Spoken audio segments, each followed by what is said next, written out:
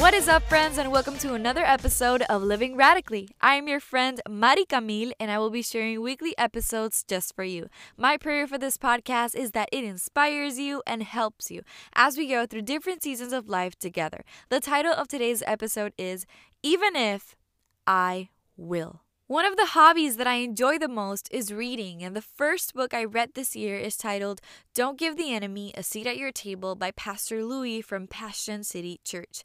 I absolutely loved the book, and it basically speaks truth over our crazy thoughts and talks about how we can defeat the enemy in the battle of our minds. At the beginning of this book, he talks about an even if I will type of faith, and it really spoke to me because many of us live with an if you I will type of faith. God, if you do this, I will follow you. If you make this happen, I will serve you. And if you, I will type of faith. If you do something for me, then I will do something for you in return. And in the book, he shares my favorite Bible story. Besides Jesus' story, which is basically the whole Bible, but that's just another podcast.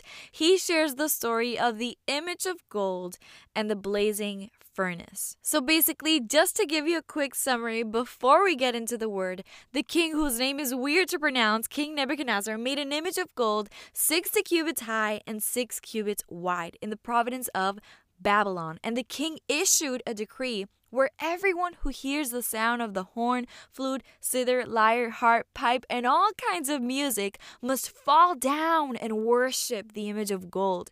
And whoever does not fall down and worship will be thrown into a blazing furnace. The thing is that these three radical Jews who were obedient to God's call didn't fall down to worship when they heard the music. And let me tell you, the king was mad. So the king summoned Shadrach, Meshach, and Abednego, and I'm going to read to you their response. It's found in Daniel chapter 3, verses 16 through 18, and it says, Shadrach, Meshach, and Abednego replied to him, King Nebuchadnezzar, we do not need to defend ourselves before you in this matter. If we are thrown into the blazing furnace, the God we serve is able to deliver us from it, and he will deliver us from your majesty's hand. But even if he does not, we want you to know, your majesty, that we will not serve your gods or worship the image of gold you have set up. Shadrach, Meshach, and Abednego's faith was so big and bold. They had an even if I will faith. Many of us, if we were in their place, we probably say something like, God, if I survive the blazing furnace, then I will continue to serve you. Or God, if you're really with me, then I won't have to go into the fire. And God's not calling us or promising us to live a perfect life with no problems with him. What he does promise is that even if those problems come, he will be with you. He will show you the way out. He will give you peace and comfort in times of trouble. But many of us are living with an if you, I will type of faith. Give me something and then I will do it. But God's asking you today for bigger faith. He's asking for an even if I will type of faith. At the end of this chapter, Shadrach, Meshach, and Abednego were thrown into the fire, and their faith got bolder. They were confident in who their God was. They came out of the fire and they weren't harmed at all. They were intact. Even the king was in shock. He was amazed. He couldn't believe it. He then ordered and said that the people of any nation or language who say anything against the God of Shadrach, Meshach, and Abednego be cut into pieces and their houses be turned into piles of rubble. And they promoted these three men in Babylon.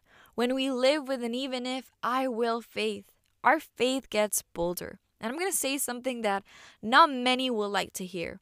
The type of faith you have reveals where your heart is. A lot of people's faith in God is based on what he can give you, what you can receive from him. Your focus is on the blessings you can receive from him. And I feel like this happens to many of us in times. We get so caught up in what he is doing in our lives that we forget that the biggest blessing isn't what he's giving us. It's who he is. When you live with an even if I will type of faith, you recognize that the focus isn't how God will solve the problem or get you into the college of your dreams or do something for you, but your focus is in God. Your focus in your heart is in a place where you recognize that the problem may stay there for a while, that your dream college could reject you, and that sometimes you don't get what you want, but your God, your Father, remains the same. Who He is doesn't change. When you live with an even though, even if, I will type of faith, you say things like in Psalm 23:4, even though I walk through the valley of the shadow of death, I will fear no evil. Psalm 27:3, though an army besiege me, my heart will not fear. Though war break out against me, even then I will be confident. Even though my family doesn't go to church, even though my mother abandoned me, even though I don't know what's going to happen, even though life is kind of crazy right now, I will rejoice in the Lord. He is my comfort. He is my peace. He is my fortress. He fights for me. He is my Father. It's about who He is. Habakkuk chapter 3 verses 17 and 18 says, though the fig tree does not bud and there are no grapes on the vines, though the olive crop fails and the fields produce no food, though there are no sheep in the pen and no cattle in the stalls, yet I will rejoice in the Lord. I will be joyful in God, my Savior. My question for you today is, where is your heart? Because your heart will reveal the type of faith you have in God. Dare to live radically for Jesus and choose to have bold faith. Like Shadrach, Meshach, and Abednego, they revealed that their heart, their focus, their lives were completely devoted to God. Even so that they went into the fire confident in who their God was and is. Even though things are going the way I expected, I will rejoice and I will trust God. It's about who He is.